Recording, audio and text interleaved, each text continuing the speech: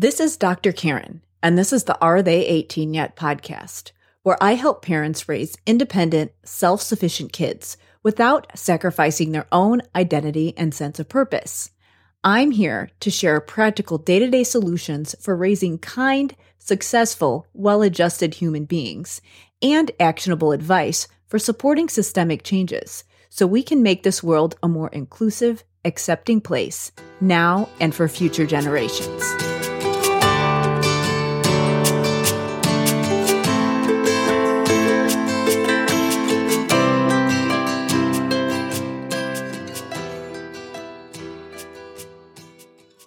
Hey everybody, it's Dr. Karen, and welcome to episode 13 of the Are They 18 Yet podcast. In this episode, I sat down with my husband, Joe, and we talk about a couple things. First, we share what it was like when we first met. So when we were dating, what it was like when he was considering bringing another person into the picture, knowing that he had a 3-year-old daughter at home. And I originally intended this conversation to be a little bit more about that, a little bit more about his experience being a single parent, but we kind of got sidetracked and ended up talking about money and our thoughts on how we handle our financials and how we got on the same page about that. So I decided to just let this be an episode mostly about money because we have found that this is one way that we keep our relationship strong. Money is something that comes up a lot in arguments with couples, and I truly believe that having a strong marriage is one way that you can be there for your kids.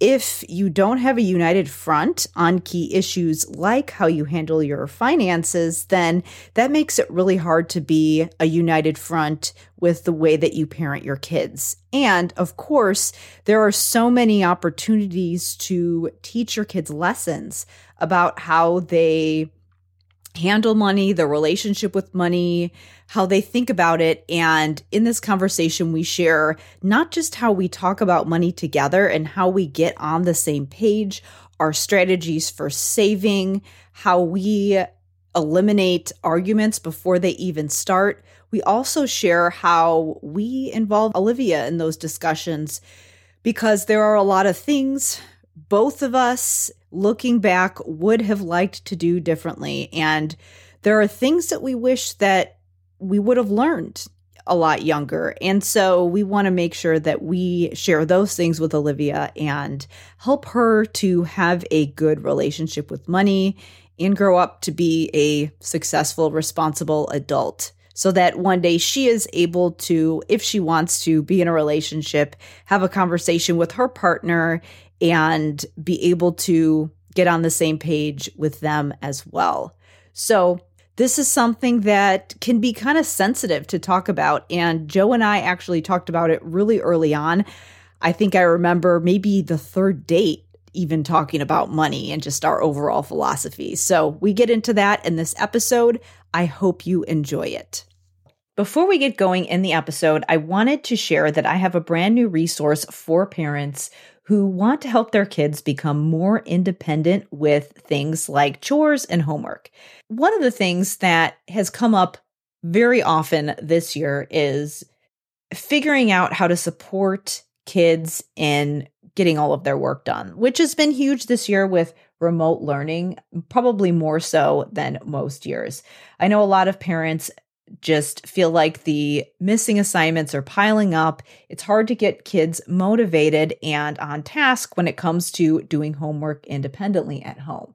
So with the Time Study Journal, I actually walk through how you can help your child if they tend to procrastinate, avoid work, or if they just feel really overwhelmed with their homework and have a hard time putting it all together and managing deadlines. To check that out, all you need to do is go to drkarendudekbrandon.com/time journal and check it out. So this is a simple tool that you can use to walk through a strategy that takes about 10 to 15 minutes a day that is going to help build the time management and organization skills your kids need to be independent and successful. So just go to drkarendudekbrandon.com/time journal to check it out. So now please enjoy episode 13.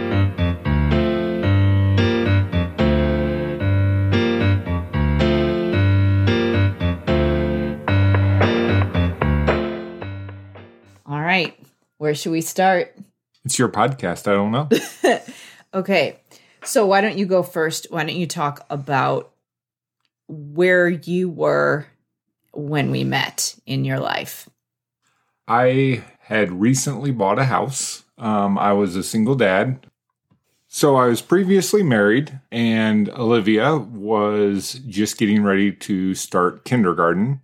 And I was in the process of finishing a house that I bought to make sure that she was getting into what I felt was a good school. And yeah, I'd been dating on and off for, a couple of years, but hadn't found anything that, really made me happy and content. So I was continuing to look, and lo and behold, this amazing woman came into my life. And that's me, just in case we need to clear that up.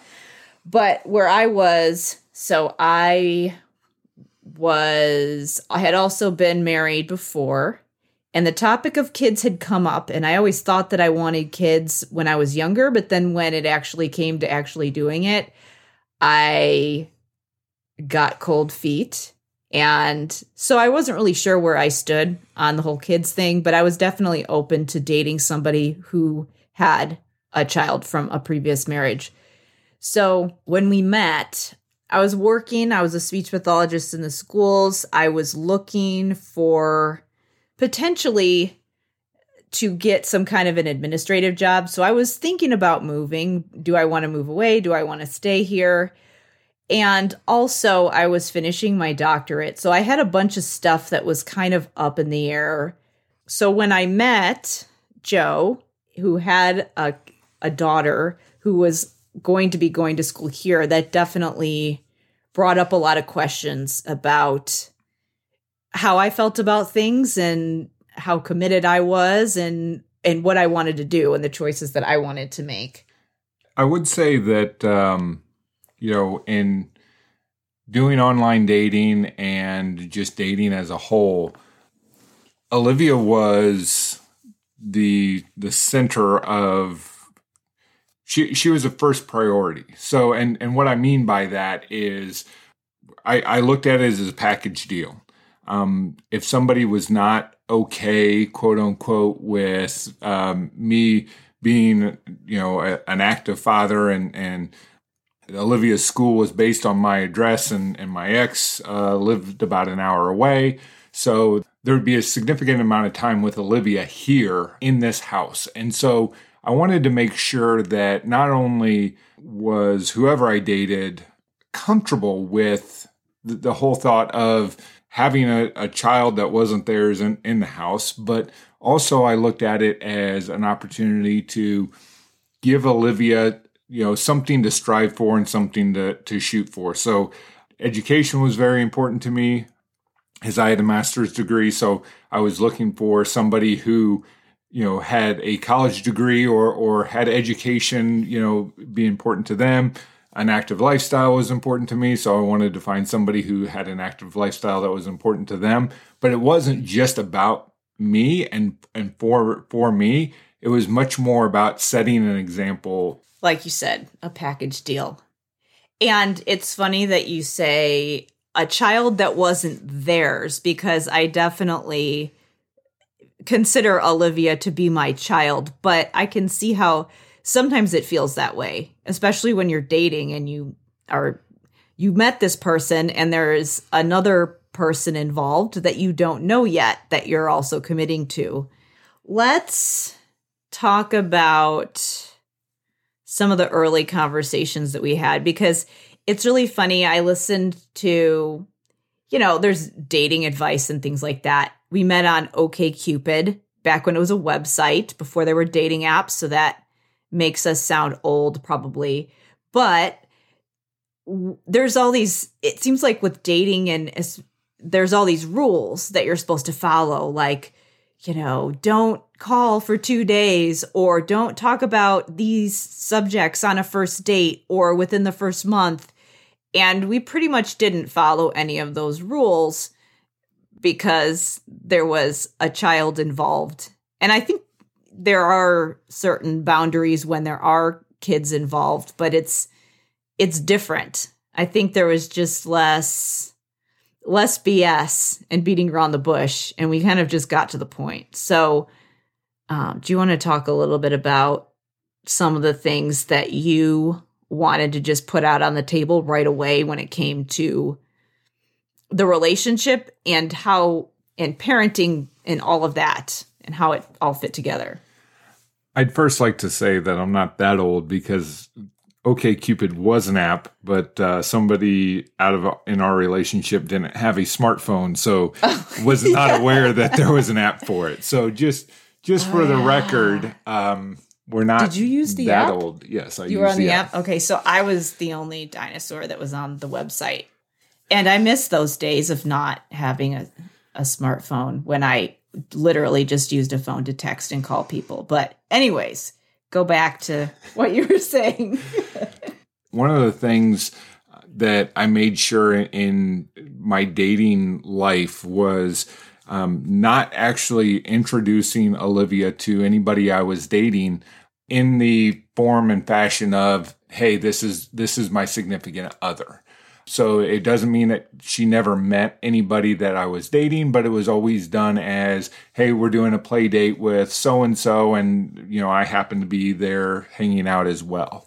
And she was really young, and so I think that this piece of advice, in my opinion, varies depending on the age and the maturity of a child.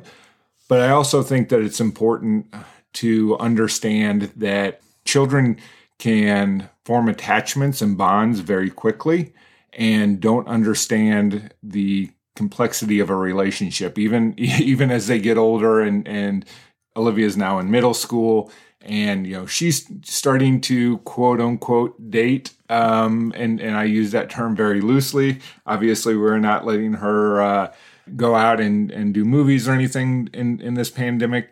And I think it's important, since that they can form what they feel is very intense connections very quickly, and so I was very purposeful on not introducing anybody to her until I met Karen, as somebody that I was dating and as a possible significant other. And so Karen and I had several conversations very early, I'd say probably within the first 10 dates of meeting each other, of, some really deep and consequential discussions. And part of it's, I think, my personality and Karen's personality. Yeah, definitely. I don't like to beat around the bush. Which is one of the reasons why we work so well. In that personality, I don't want to waste my time. At the time I was in my 30s, and here I am with my daughter getting ready to go into kindergarten. She was 4, well, almost 4, but we were thinking about school. She did preschool and then kindergarten.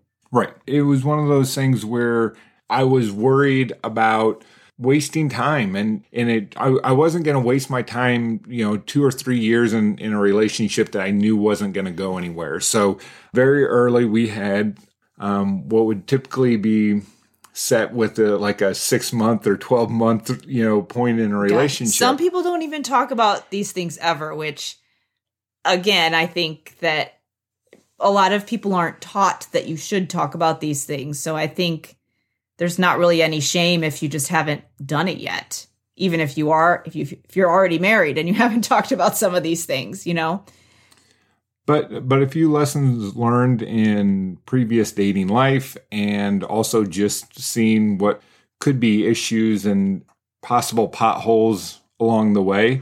I thought that it was important to discuss them. So one of the very early things that we discussed was, the fact that, and again, on my dating profile, I think I actually put, we're a package deal, Olivia and I, and that she was a priority for me. And I do remember Karen and I were talking very early on about, what was your thought about, being in a relationship with somebody with a kid, and also, what's your thought about a blended family and maybe having another kid, and what did that mean?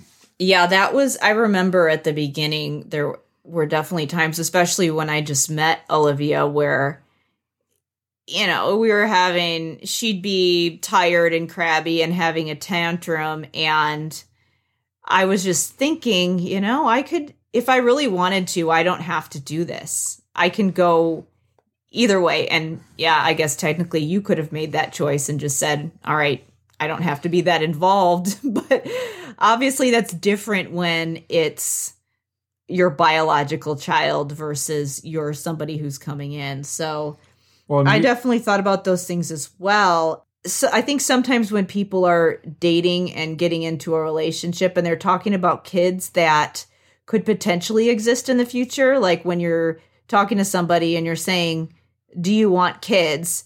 That's different than when there's an actual human being that exists that you're thinking about that is there right now. So I think that parenting came into the picture. Actual parenting had to come into the picture right away because she already existed. And also a lot of the decisions that you were making in your relationships were about, you were thinking about parenting at the same time. Whereas if you don't have kids, then you might talk about some of the things that we talked about early on. And we'll get into that in a minute. But some people like to talk about them because they think it's important, but for us I think we sped it up even more because of that, because there was a child involved.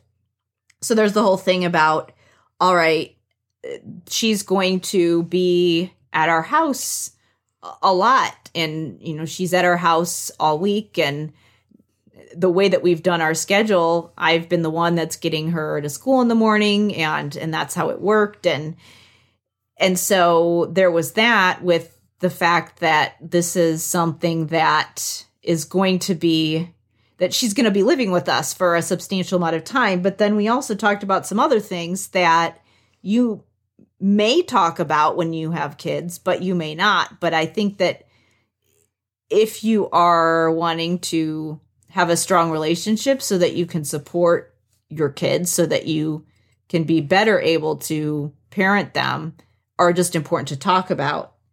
And I think that for us, there was the big things for me, there was money and then boundaries, but boundaries about things that we both wanted to do, but then also how they related to parenting. So I don't know what you wanted to add there, but we could talk about the money thing, because that's something that it's like, it doesn't, I think people should talk about it as soon as possible. I know that it's kind of weird when you first meet somebody to be talking about that. But if you have kids and they're in activities and you're thinking long term, it's just really beneficial to get all of that out on the table right away, because you get involved with somebody and then you realize you have very different spending habits. That can be really hard on the kids. Did you want to talk a little bit about how you brought that kind of thing up? Because I think you were the first one to bring up money stuff. Yeah, and in a way, I was probably somewhat scarred. One of my more serious relationships when I first became single was with So right after the divorce. Correct. Yeah. Was with a woman who was a great woman, and she had a couple kids herself and got along really well. And she was a nurse and fairly successful as far as income goes, but always found a way to outspend her income month in and month out. And it was always once I get this raise, once I get this, I'll be okay. But what I quickly came to find was that it was obviously a spending problem and not an income problem. And I had a previous career in a financial institution, and I would often see couples come in and struggle with finances. And it wasn't always not having money, and it wasn't always one spouse spending and the other spouse was a saver. It was more the conceptual piece of what is money, how do we use it, how do we leverage it, what's important to us, and how are we going to use that to move our life forward. And so it was important to me because I have certain goals as far as when I want to retire, how long I want to work, how I want to enjoy my time when I'm not working, so vacation time and what have you. And it's important to make sure you're on the same page. And I think one of the great examples of that is the house that we live in right now. We could very easily move into a much larger house with a larger garage and a larger master suite and, all of these amenities that would be great. But and again, I think one of the reasons why we work so well is even though that's neat, and even though the idea of that's like, oh wow, that could be kind of nice. And Karen feels fairly much the same way, I think. Yeah. The idea of more just sounds, for some people, I think it sounds freeing, but for me, it feels like a burden. It's just more stuff that you have to pay for. And more furniture you have to buy to put in it. And when you're talking about where you live, that does affect the kids, obviously, because of a school district and how you use your space in your house. And yeah, it would be nice to have more, but I think we have a good life for ourselves and also for Olivia with where we are. So there's not really a need to keep shifting and moving.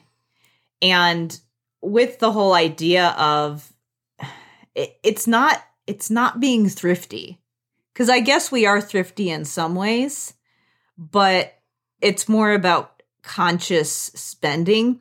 And we got on the same page about that pretty early on as far as our habits, because when there's always those questions that have to be answered, where it's, where do we want to live? Where do we want to work? What hobbies do we want to have? How do we want to save?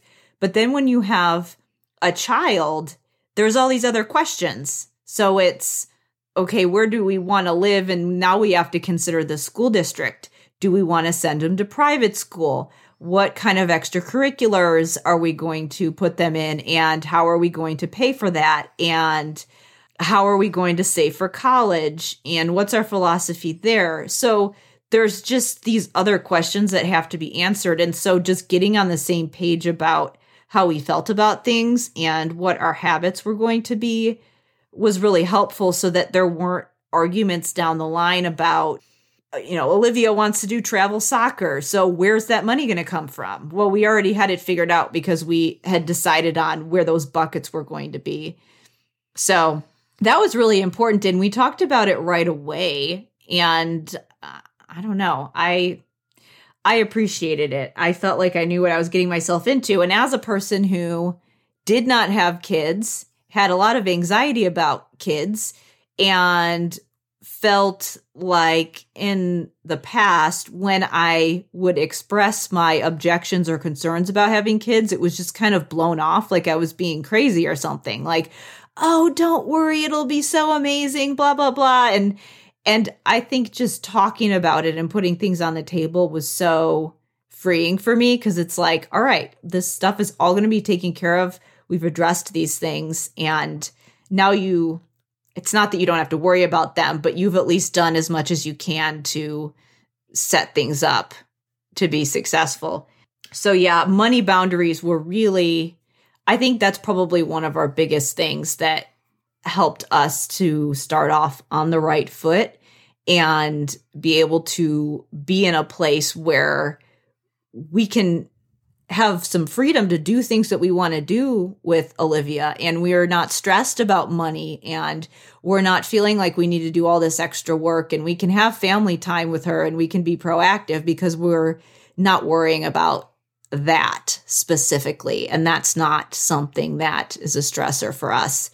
A couple things I would add though, just as a caveat to that, I had similar types of conversations with one or two people I dated before Karen, and it definitely freaked them out because I had conversations fairly early. And again, I think one of the reasons why Karen and I work so well is because we have a very similar mindset. We do not want to waste our time. We don't want to waste other people's time. And so we wanted to get certain deal breakers off the table right away, right? So if somebody feels a certain way about finances or spending or whatever the case is, and I know for a fact that it's going to be a deal breaker, I don't want to spend 3 or 4 months dating that person to then find out that it's a deal breaker. I would much rather find out earlier than later. So the one piece where your mileage may vary is that you may want to, just understand that not everybody, after, a half a dozen dates is ready to talk about how they feel about finances and how they feel about children and school and college and what's important and not important. But if you have a kid, I feel like that's something that should come up before the first date or maybe on the first date. And yes. So one of the things that works really well in our relationship is we have the ability to have what we call judgment-free spending. So we have an account that the money comes together, and that is to take care of certain things. Do you want to start from the beginning, actually, and just talk about what we do, what our process is, and how we talk about that now? Yeah, we can get into that a little bit. So with Karen starting her own business, I currently work at a fairly large corporation. And so I know every 2 weeks what my paycheck's going to be. I have health insurance. I'm blessed to have a pension plan while that still is around. And Karen at the time was working in the education system. And so in a school. And so very similar process, right? She had health insurance. We knew what we were going to get from an income standpoint. When we transitioned and had Karen start her own company and, kind of jumped in full bore, I wanted to have, I guess, some rules for the family so that at no point in time did anyone feel slighted or underappreciated or anything along those lines. And I think that a lot of times money is not, it's not discussed in a matter-of-fact way. It's emotional. Yes, we get passionate about it, we get emotional about it, but the fact of the matter is money is just a tool that allows you to go out and make purchases or save or do whatever you would like with it. And so we set up a rule that said that her business, in order for it to be successful, it has to contribute X number of dollars a month to the household. That was expectation. Every month, this is how much that you will deposit into the account, into the household account, and that will pay for utilities and groceries and things like that. It goes towards that. And you're the one that makes the payments to the utilities, but I just make sure that I put my portion of what we've decided based on what our bills usually are. I just put the money in there, and then you're the one that pays the bills, but really it's mostly automated, a lot of it anyways. I was going to say, technically, I think Citibank pays the bills for us. But yeah, so I pay Citibank. We automate it, and that's another thing, that just having a set process that's either decided up front, even if you have to do it manually, you've just decided what the rules are. So it's not, what are we going to do? It's, okay, I'm just going to do it. But also automating things definitely makes it easier, because then there's the decision's made, you don't have to think about it. So that's how we handle the bills. And then we have quarterly, I would say, kind of discussions about what we're going to do. So after your paycheck goes in, my paycheck from my work goes in as well. So that money is commingled into our joint account, and that's how we pay for just groceries and utilities and bills and things along those lines. The money for anything like travel soccer and things like that all come out of that one account. The other thing that we've set up, because again, and this is a very intentional conversation that we had very early on. Security and retirement is something that's very, very important to us. So we know that if Karen's business is doing well, we're not taking that money out and using it for ourselves. The very first thing that we do is we fund her retirement. Yeah. So it's like monthly bills, and then it's the buckets that we have when we're looking at each quarter are leaving some money for taxes, because I have to pay quarterly taxes as a business owner. So leaving money aside to pay taxes so we don't freak out in April. And then retirement. So those are the two main things. And then after that, we decide what we're going to do with the rest. And usually the buckets are things like family travel. And then each of us has some guilt-free spending for where we can do whatever we want with.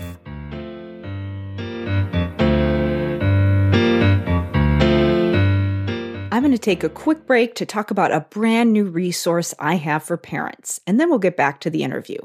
Everyone knows that homework isn't a kid's favorite thing to do, but wouldn't it be nice to get through the day without meltdowns and power struggles? For a lot of parents that I work with, it starts in the morning as they're trying to get everyone out the door on time, and then continues throughout the day as clutter is piling up in every corner of the house. But when it's time to get homework done, that's when the daily arguments really start.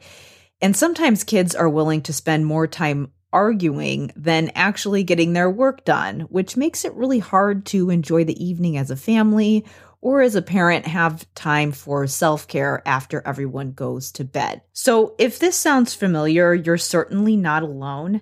In my time as a pediatric speech pathologist supporting students with diverse learning needs, I have heard these things from a lot of the families that I've worked with. But what a lot of people don't realize is that things like defiance, refusing to do work, avoidance, procrastination, lack of motivation, focus and effort, or just overall underperforming when it comes to homework and schoolwork, a lot of these things are symptoms of a bigger problem. And procrastination is often a sign of a skill-based issue that impacts many highly intelligent people. Which means if you have a child who does tend to procrastinate, it doesn't mean that they have a behavior problem or that they're lazy. It simply means that they might not have the right skills to know how to get that task done. The good news is that when you address the root cause with the right strategy, it's possible to help kids keep track of their things, pay attention to details, become aware of deadlines, start and finish tasks in a reasonable amount of time, or to be able to sense how long tasks will take so that they can plan ahead. And most importantly, experience some success so they can envision themselves being successful again in the future. That's why I've created the Time Tracking Journal. The Time Tracking Journal is a simple toolkit that walks parents through a set of strategies that will help build time management, motivation, and self-confidence in their kids while they're doing daily tasks like homework and chores. Once you learn how to use a strategy, this is something really simple that you can do in about 10 to 15 minutes a day. And when you sign up for the Time Tracking Journal, not only do you get the actual toolkit, which is a downloadable journal that just walks you through a set of steps to help build these skills in your kids as they're doing their day-to-day tasks. You'll also learn some strategies to help improve time management skills, to help kids understand how done looks, and to help kids get tasks done more efficiently and effectively and build critical thinking skills in the process. To grab the time tracking journal, all you need to do is go to drkarendudekbrannon.com/time journal. One strategy done consistently can be the difference between constant power struggles and a peaceful, thriving home. And that's exactly what I show you how to do with the time tracking journal. So just go to drkarendudekbrannon.com/time journal to check it out.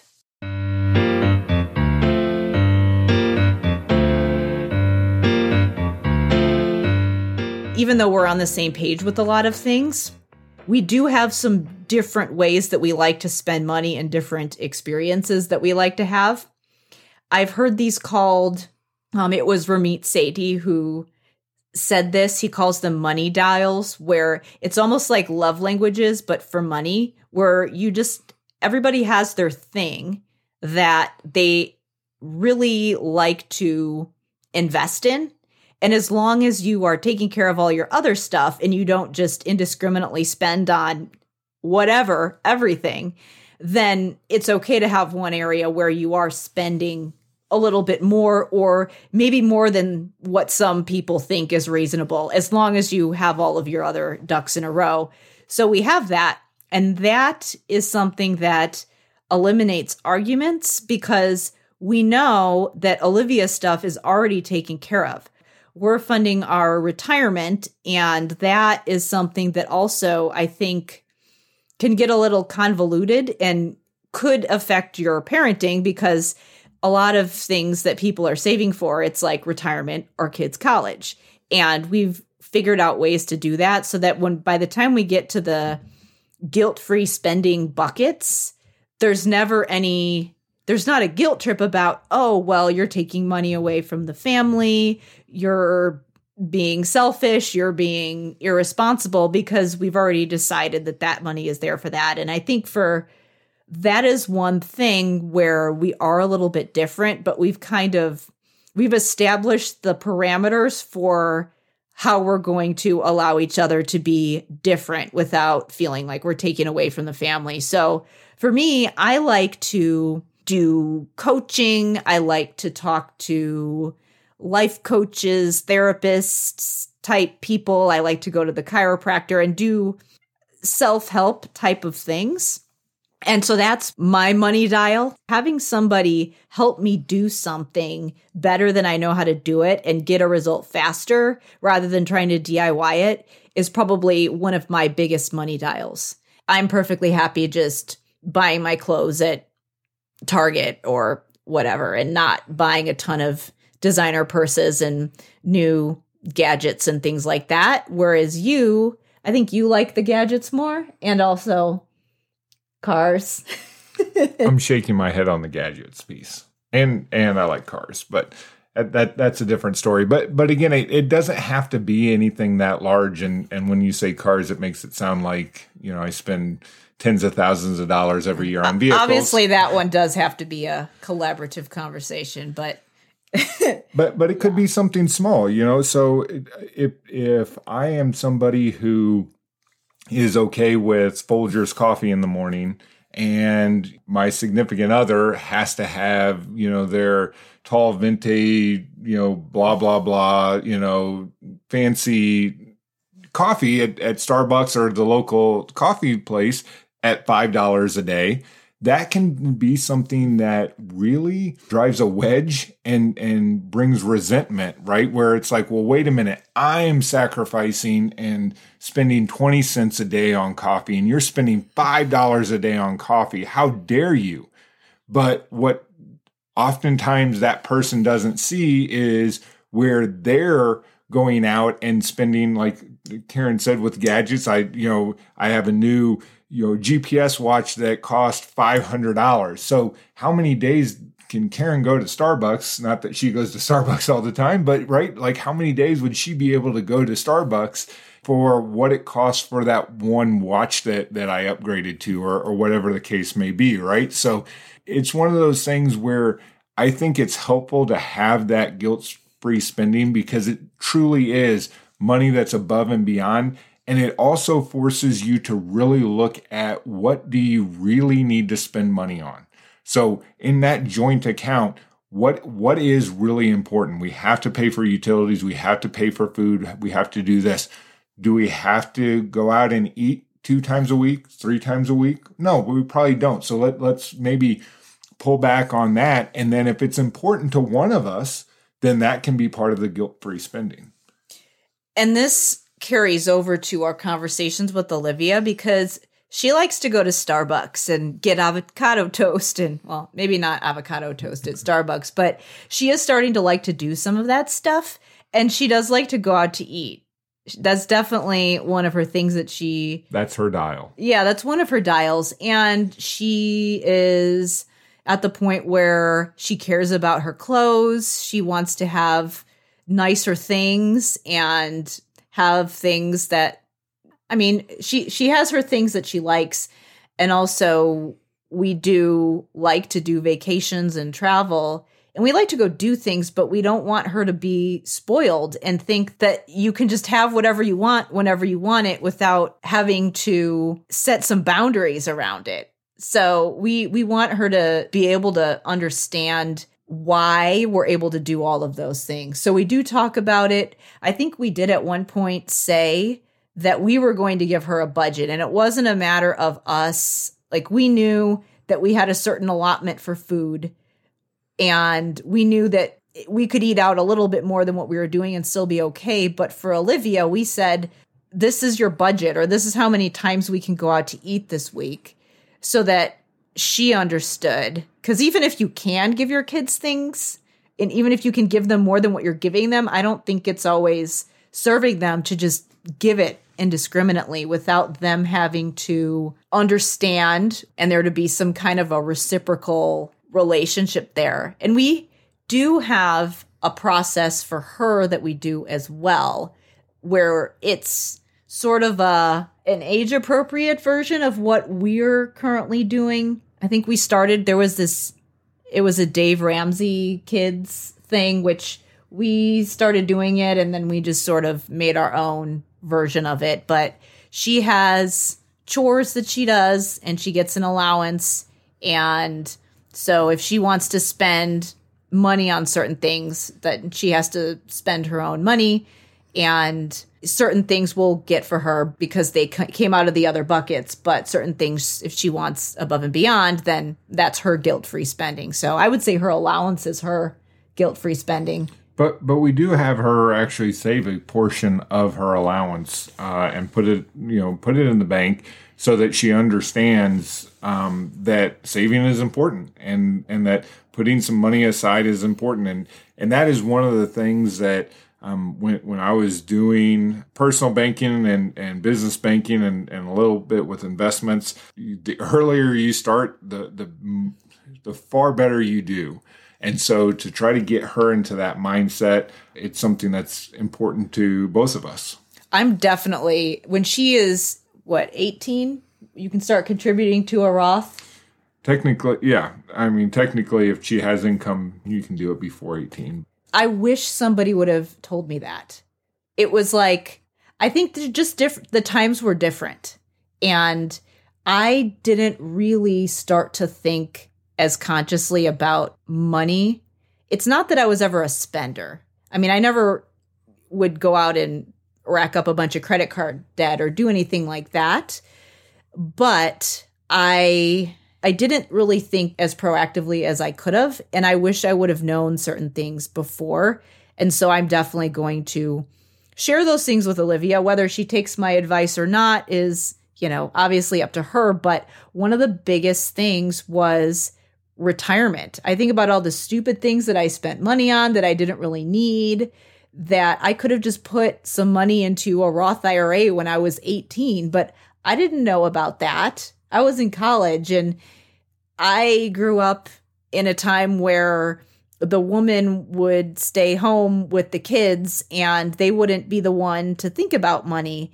And it was, the man was the breadwinner. And I wouldn't say that this necessarily came directly from any one person in particular, but it was just the messages I got from people or society. Yeah. Stuff on TV. It was, you're a woman, you should just stay home and have babies.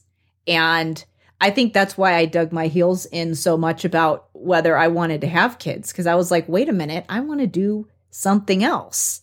And if you are a stay-at-home mom, I mean, I couldn't do it. I have a lot of respect for people who do that because it is a lot of work, but it's not what I wanted for me specifically. I wanted to be able to have a career as well. So I'm definitely not taking away from people who do decide that they want to stay home and have kids and they're not going to be working and they're going to be contributing to the family in a different way aside from financially, but it's just not what I wanted. And I felt like I was really funneled into that. And so for Olivia, if she wants that, I hope that's what she does, but I want her to know that she has other options and I want her to have the means to be able to have those options if she wants them. So yeah, the Roth IRA thing, that is one of those things where people always say, if you could write a letter to yourself, if you could write a letter to your younger self, what would you do?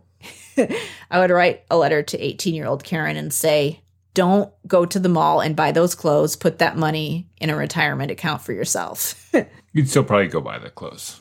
I mean, I don't know. We all, and again, and it's fine to buy clothes, but I think that I probably could have found money somewhere that I didn't need to spend that I could have put away that could have been collecting interest. And it's almost like it was expected that, like, I got the message that a man is just going to take care of you.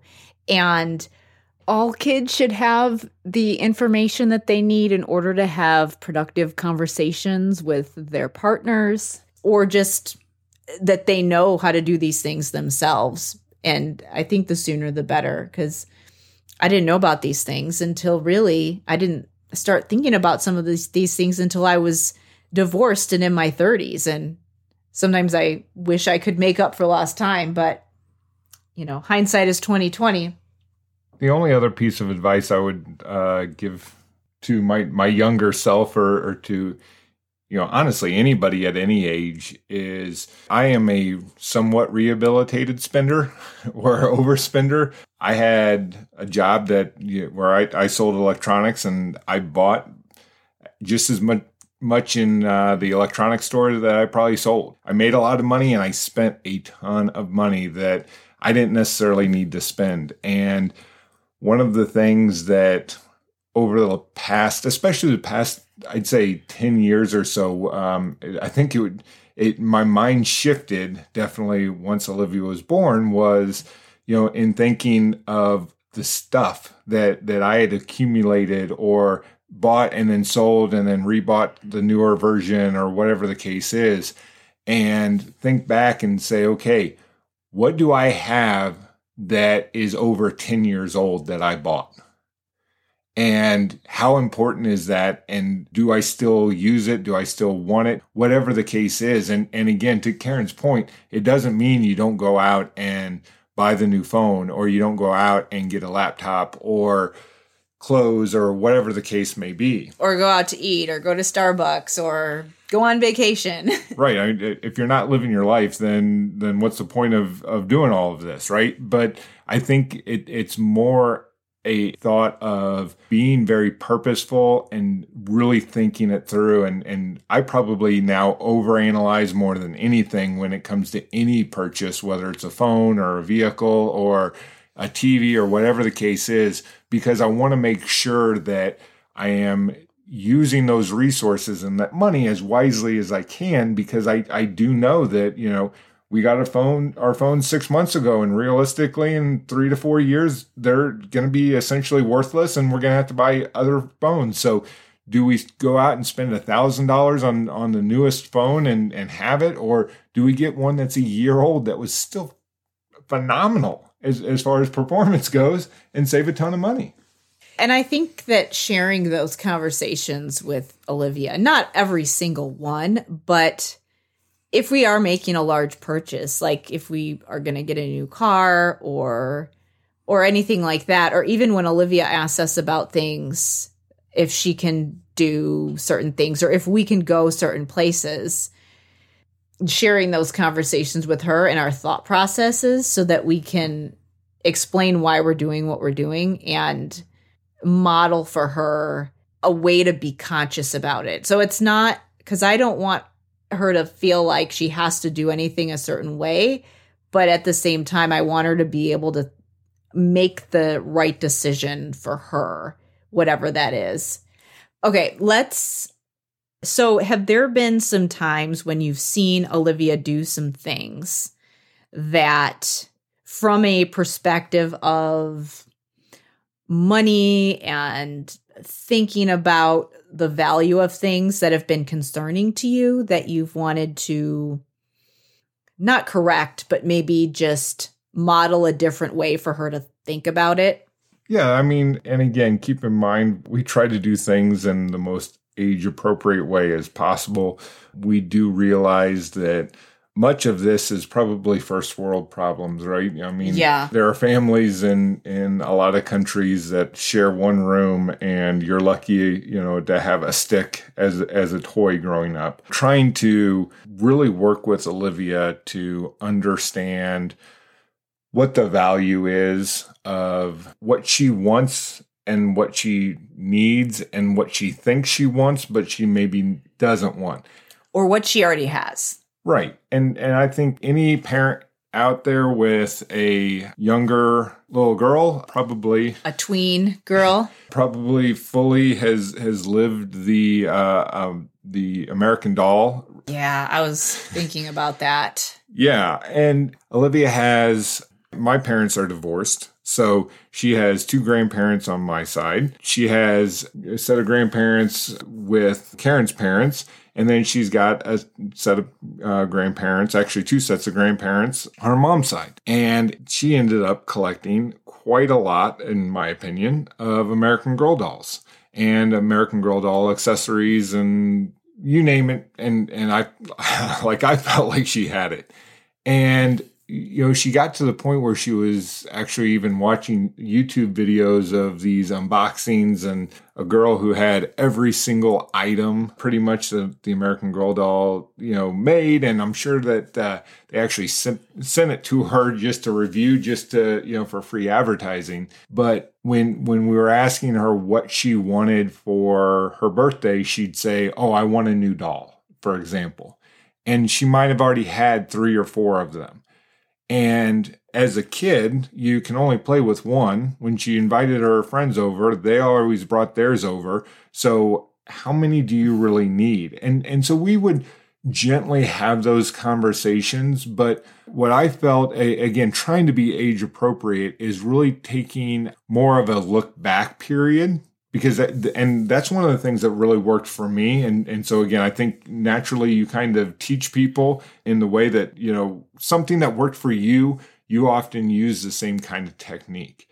And so after she kind of started to outgrow the American Girl doll stuff, we would say, "Hey, do you remember last year when you got that American Girl doll stuff and now you're wanting to sell it? Realistically, did you really need it then, or was that just something that you thought you needed?"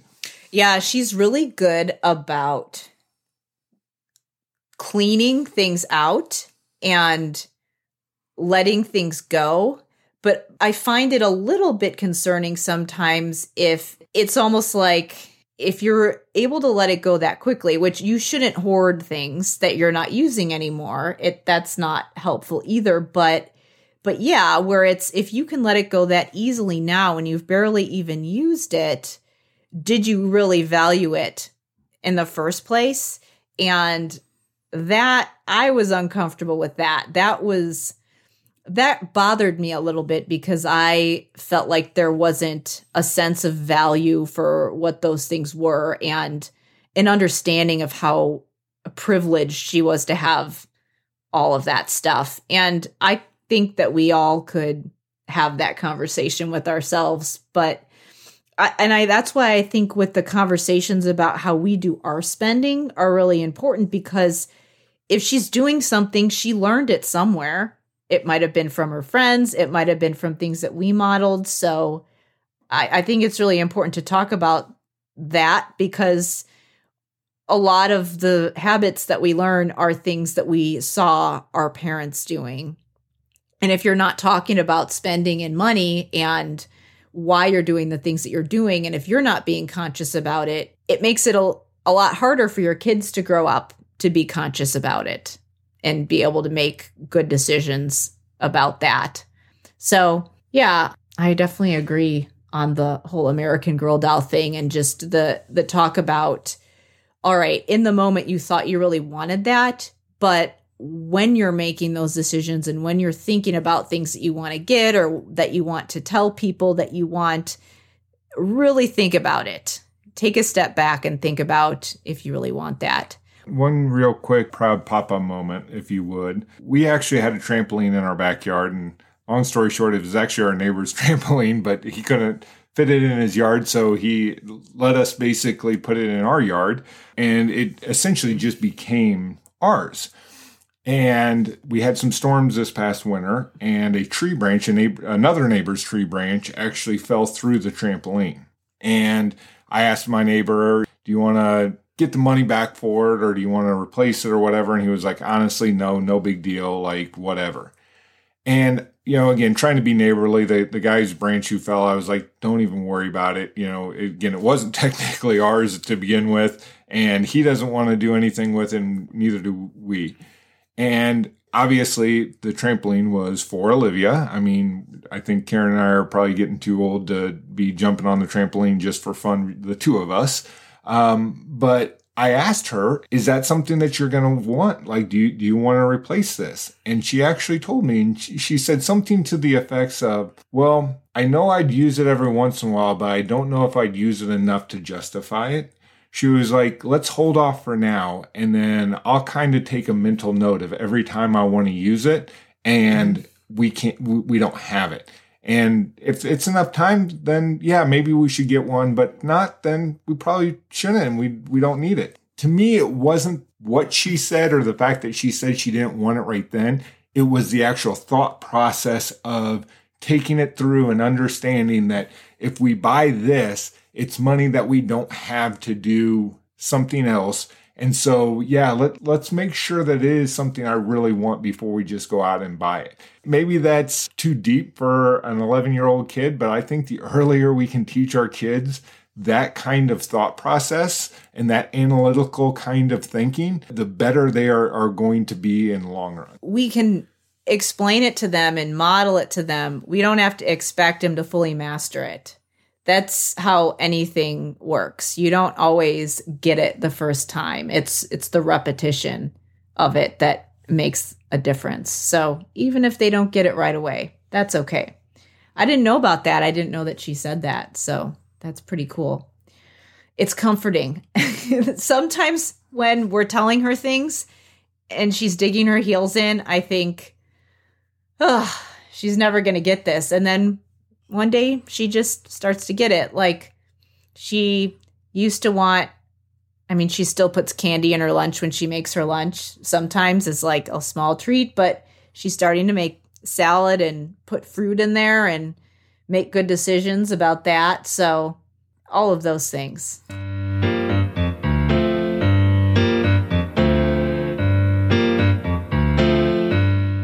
This seems like a good place to wrap up, so we are going to end the episode here. But this is definitely the first of many conversations that we will be sharing about how we talk about important topics like finances, setting boundaries with each other, with Olivia, and how we overall just stay on the same page and form a united front with the way that we parent, and the way that we live our lives. So stay tuned for more discussions like this one.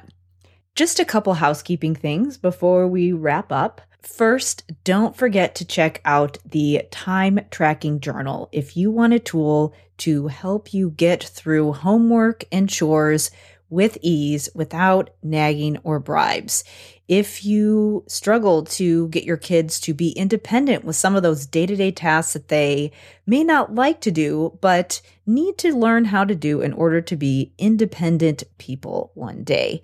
And if you want to just have peace of mind that you're, number one, helping them build the skills now that they need to eventually be successful adults one day, and number two, a more immediate need to help you get through the day and retain your sanity at the same time. So to learn a simple set of strategies and get a simple tool that's going to help build the skills your kids need in order to be independent and organized and keep track of their assignments, just go to drkarendudekbrannon.com/time journal. Again, that's drkarendudekbrannon.com/time journal. Next, I wanted to remind you that it helps us so much if you leave us a 5-star rating and review on Apple. All you need to do is just search for Are They 18 Yet? And you can leave us a review. There's usually a big purple button that you have to click if you're on Apple that will allow you to leave a review. So that helps us to get the show in front of more people who need it. And also, I may give you a shout out on a later episode. Our listener shout out for this week comes from screen name Schrodinger's Other Cat. And this person says, loved binging on these episodes, especially the ones about improving your kids' attention and focus. Thank you so much for your review. We certainly appreciate it. I'm Dr. Karen, and this is the Are They 18 Yet podcast. Thank you so much for listening, and I will see you in episode 14.